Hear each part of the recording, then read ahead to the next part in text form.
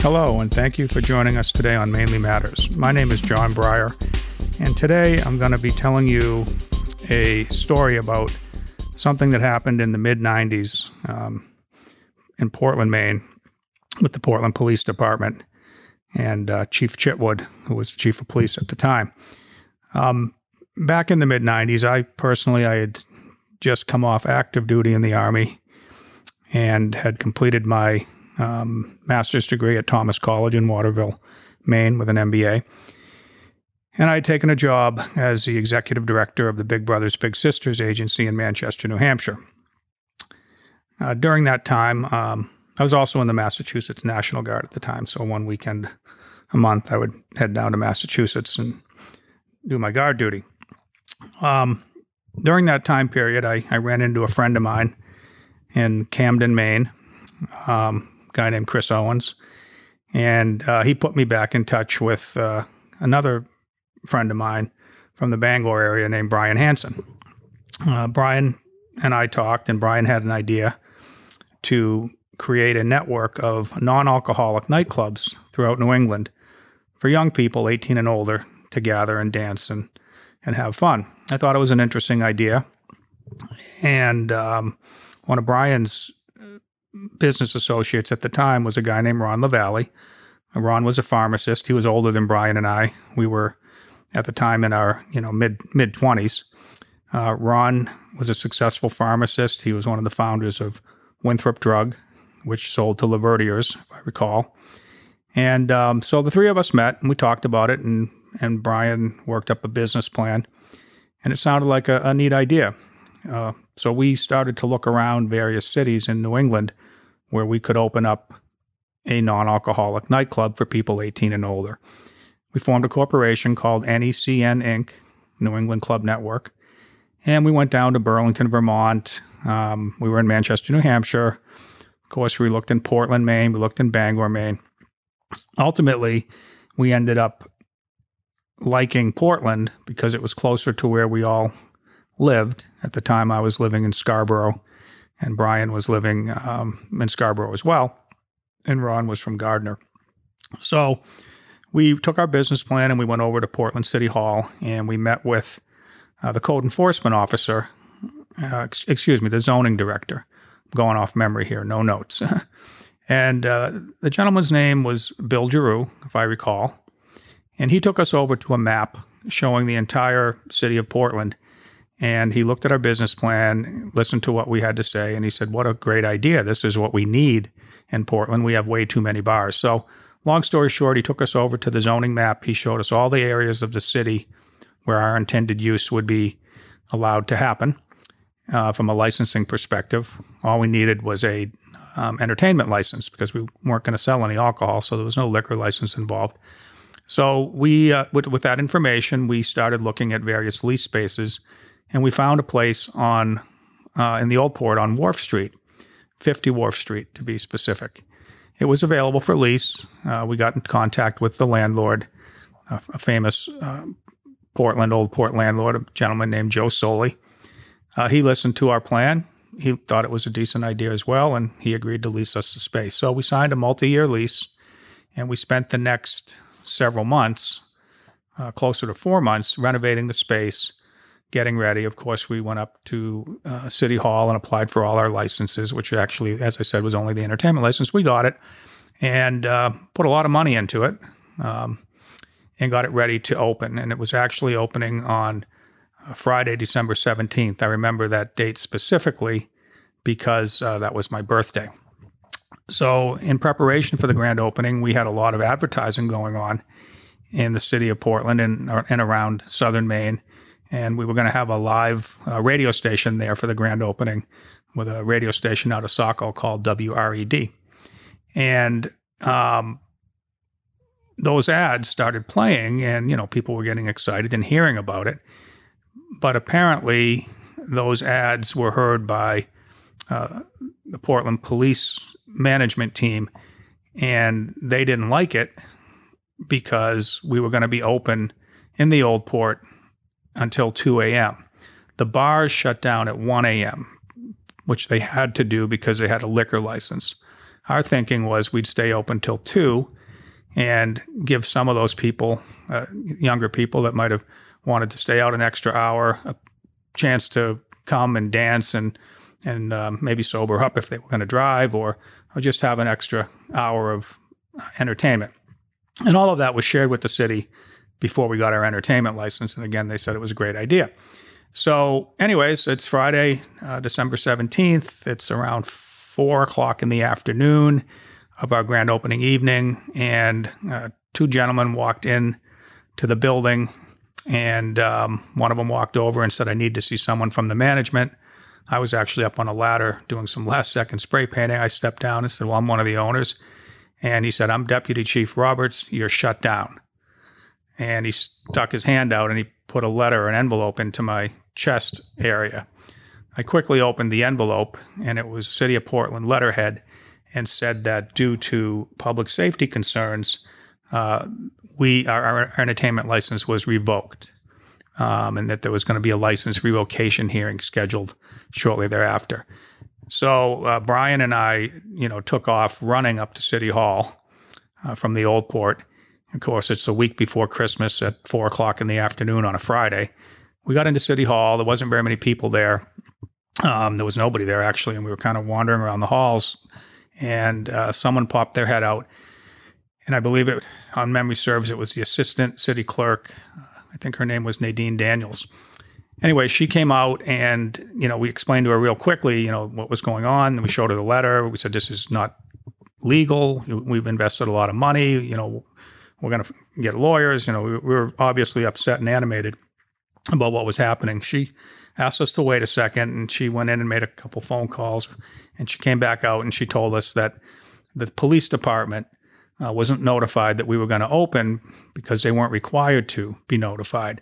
If we had had a liquor license, or were applying for a liquor license, then the police department gets notified. So we had all our licenses. We had disclosed our business plan to the city. They told us this is exactly the type of business they wanted, and we didn't understand what was going on. But nonetheless, we were told we could open for the weekend if we agreed to hire 2 Portland police officers to be at our business for Friday and Saturday night.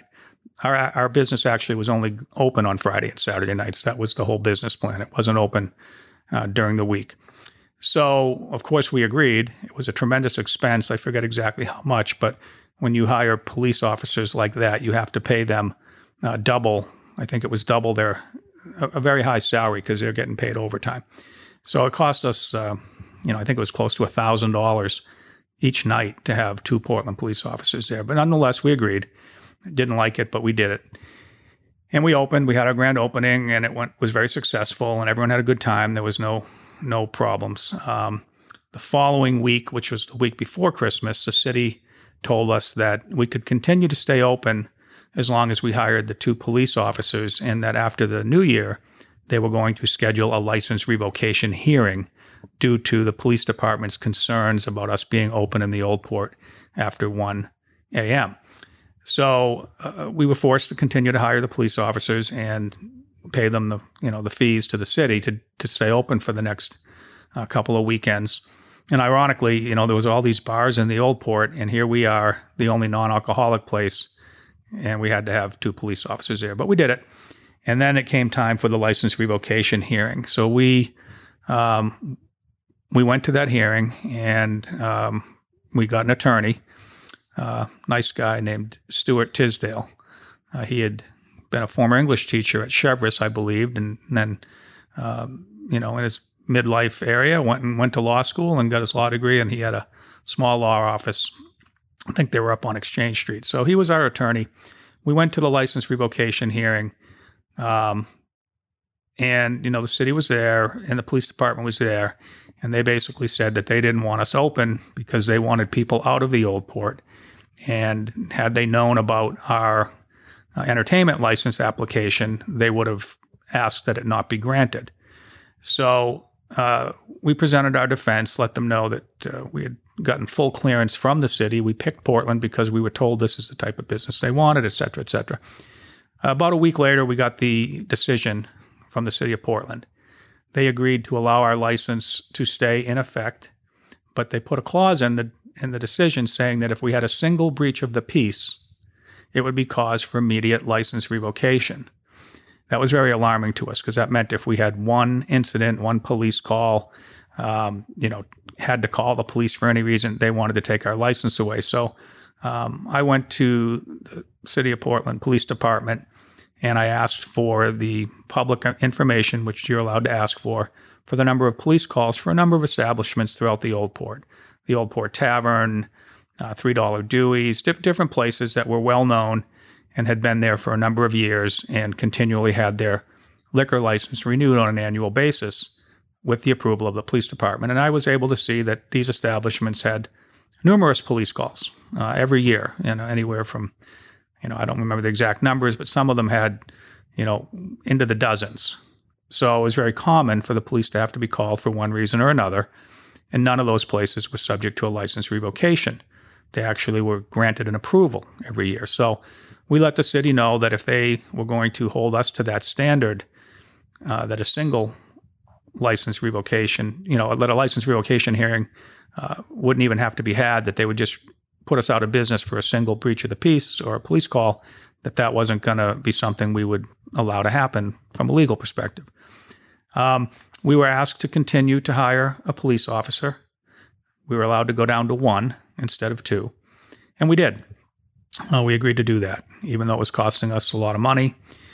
We did, and we operated for months, number of months, without a single incident. Never had to call the police. The police officer that was there never had an incident. And we had these little forms that they would fill out. We asked the police officers to fill out, asking if there was anything that they saw during their shift that they didn't like or that was unruly or bad conduct. And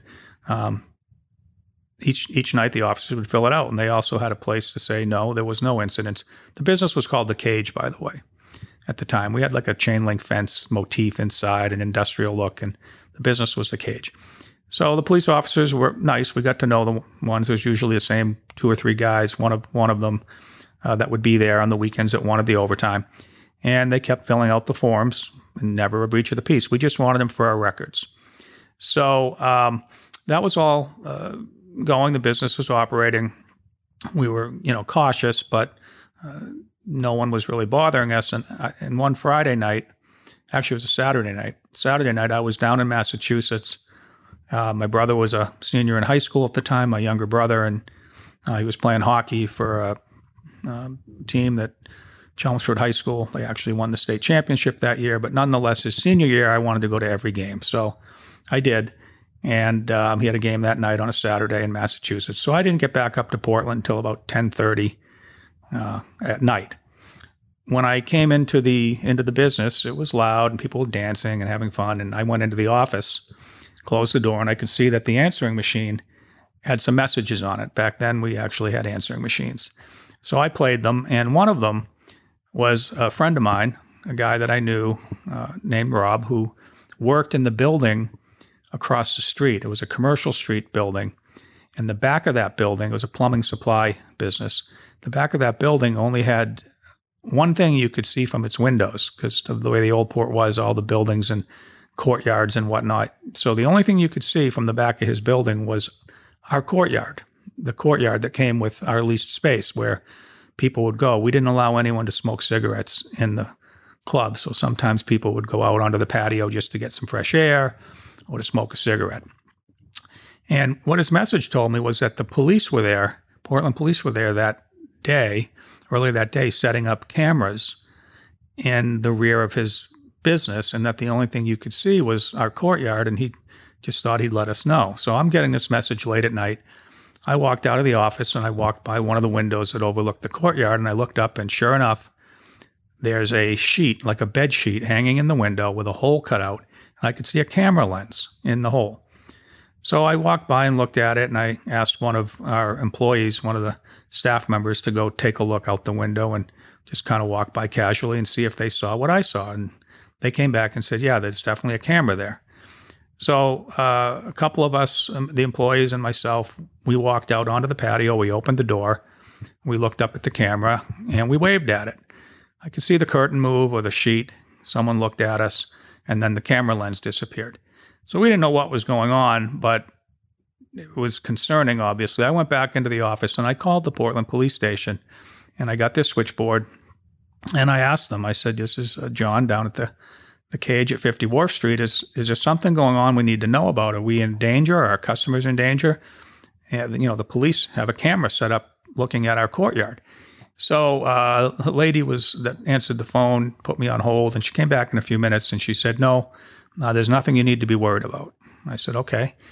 The next day, word got through the city that the police had been, spying on the cage, or however you want to say it. And that led to one of the newspapers, I think it was called the Phoenix, doing a big cartoon in their next edition that showed the chief of police, Michael Chitwood, sitting in a director's chair with a megaphone, one of those old Hollywood-style megaphones, and a big camera set with the words "roll 'em," and on the megaphone it said "the cage." So, I think the police were quoted in the article as saying that the cameras that were being referred to had nothing to do with the cage or its customers, which we found hard to believe because that's the only thing you could see from that vantage point was our courtyard, and anyone in it would be one of our customers. So that kind of transpired in the background. But we continued to operate, had no problems, never had a police call. And on a particular night, on another Saturday night, that police officer who showed up that night, I'm not going to say his name. I think he even still might be with the Portland police, but he came in and he told me that they were no longer allowed to fill out those forms. And I asked him why, and he said, I don't know, I don't get involved in politics. I was like, okay. And those were the forms where they would indicate whether or not there was an incident or any type of bad behavior. And, at that point we had dozens of these things filled out and there had never been an incident. So that night progressed and we had a policy. People weren't allowed to climb on the chain link fence. And at one point during the night, someone climbed on the fence and we asked the gentleman to get down and he didn't want to, and he kind of argued, and the bouncers came over and told him that if he didn't stop, he would be asked to leave. And eventually they asked him to leave and kind of pushed him towards the door, and asked him to leave in the foyer. And that's where the police officer was standing. So the police officer was just watching the bouncers speak to this guy. And eventually he's outside in front of the building and he starts saying, well, I'm going to go to the city. I paid my money, I have rights, that sort of thing. So the police officer came out and eventually looked at him and said, look, they've asked you to leave, so please leave. At this point, the guy was standing inside on Wharf Street, not on our property, and he said, I don't have to leave. I'm a citizen. I pay my taxes, that sort of thing. I'm on public property. And the police officer said, look, they've asked you to leave. If you don't leave, I'm going to arrest you. And he continued to be a wise guy and a little mouthy. And the police officer then said, you're under arrest. And I watched him pull his handcuffs out. The gentleman in the street saw the handcuffs coming out and he said, okay, I'll leave. And it looked like to me, the police officer thought about just letting him leave. No one had been hurt or there was no violence going on. And he started to put his handcuffs back. But I don't think they're allowed to not arrest you once they say you're under arrest. So he said, no, you're under arrest. Put your hands behind your back. The guy complied. He was saying things like, what did I do? What did I do? Police officer just said, just put your hands behind your back. He arrested him and asked him to get down on the ground. And he did. So he was laying on his stomach. The police officers didn't have cars when they worked on Wharf Street because it was closed to vehicle traffic. So they would get dropped off and do their shift, at the cage and then have to call for a car to pick them up. So he had this gentleman arrested. The guy was completely handcuffed, laying on his stomach. The officer was kind of on his back with his knees on his back. No struggle whatsoever.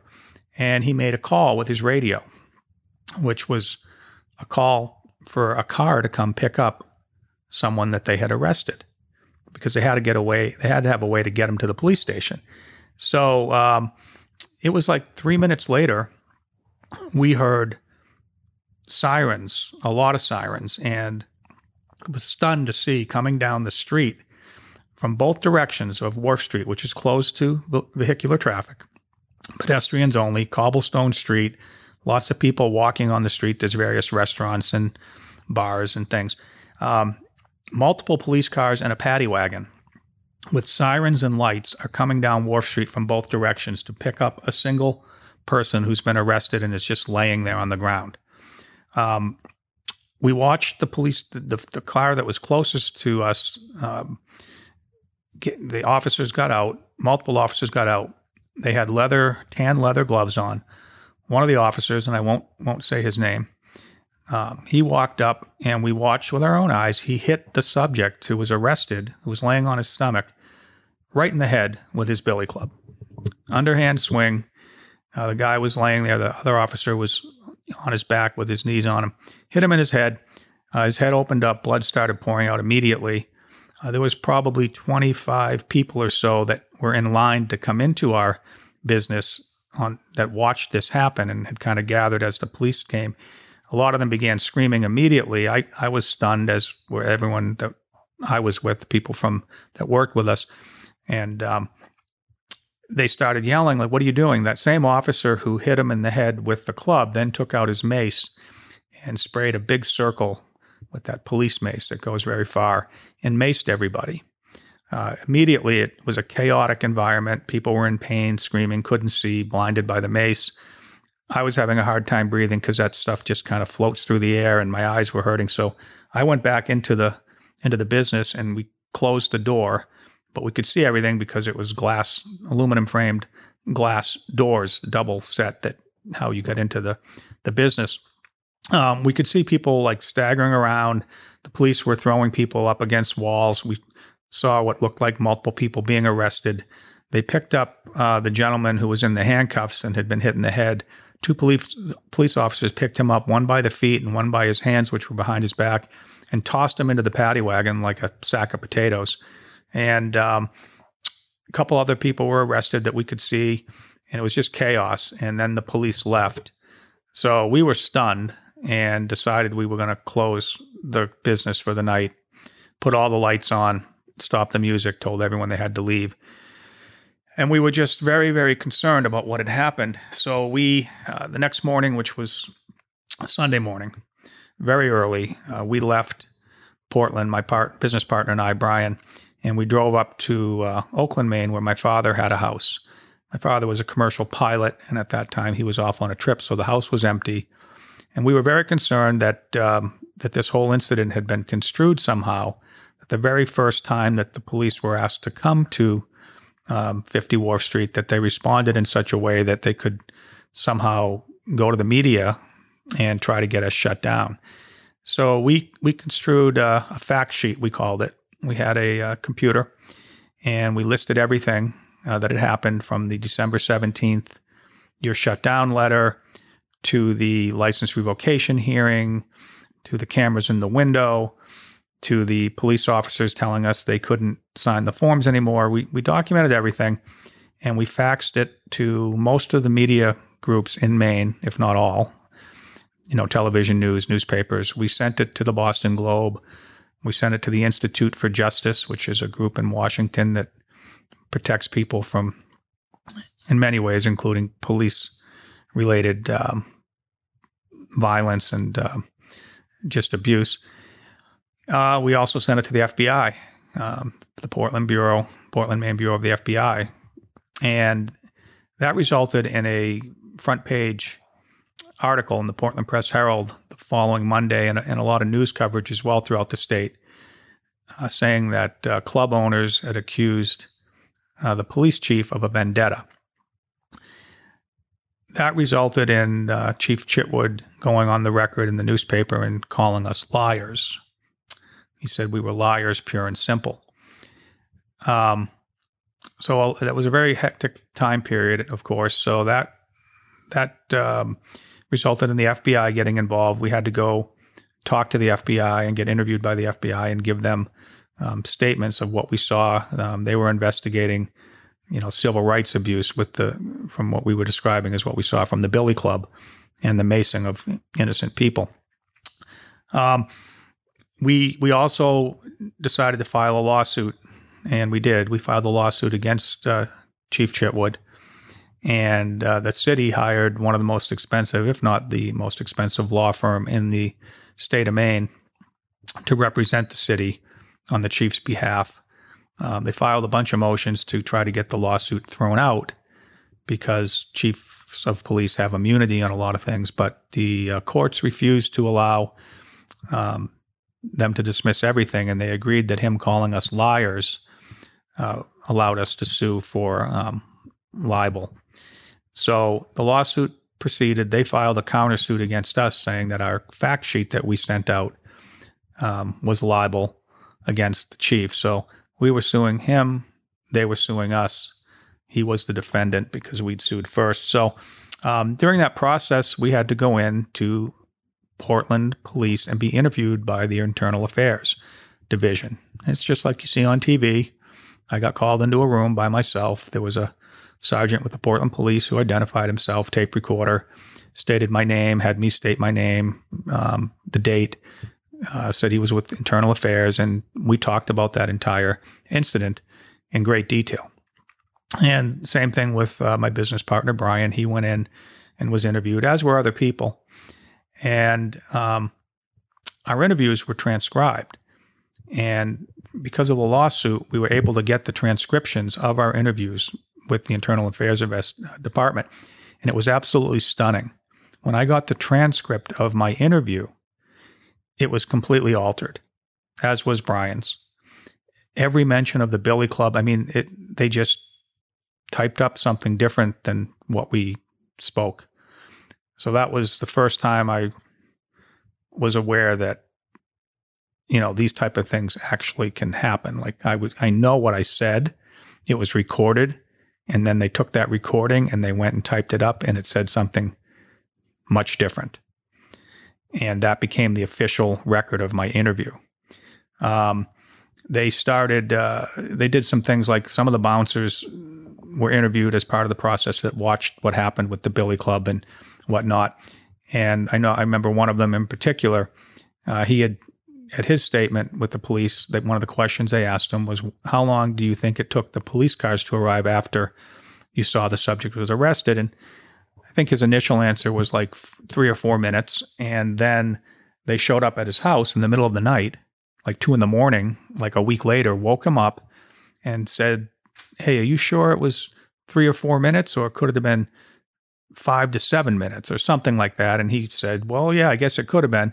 And then they said, okay, thank you. And then they threw his testimony out as being unreliable because it had been discrepancies between what he said originally and then what they had him ask him to talk about when they woke him up in the middle of the night at his personal residence. So the whole thing was looking not good from a honest investigation perspective.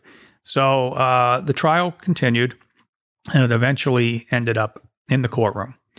There was a lot of things in between, a lot of discovery. We went down into Philadelphia and got some things about Chief Chitwood's prior work down there, and most of that wasn't able to be introduced into our case because it was deemed to be outside the scope. So the trial went on. We had a jury, and during the trial, we explained what happened on the stand. I explained what happened under oath. Brian Hansen explained what happened under oath.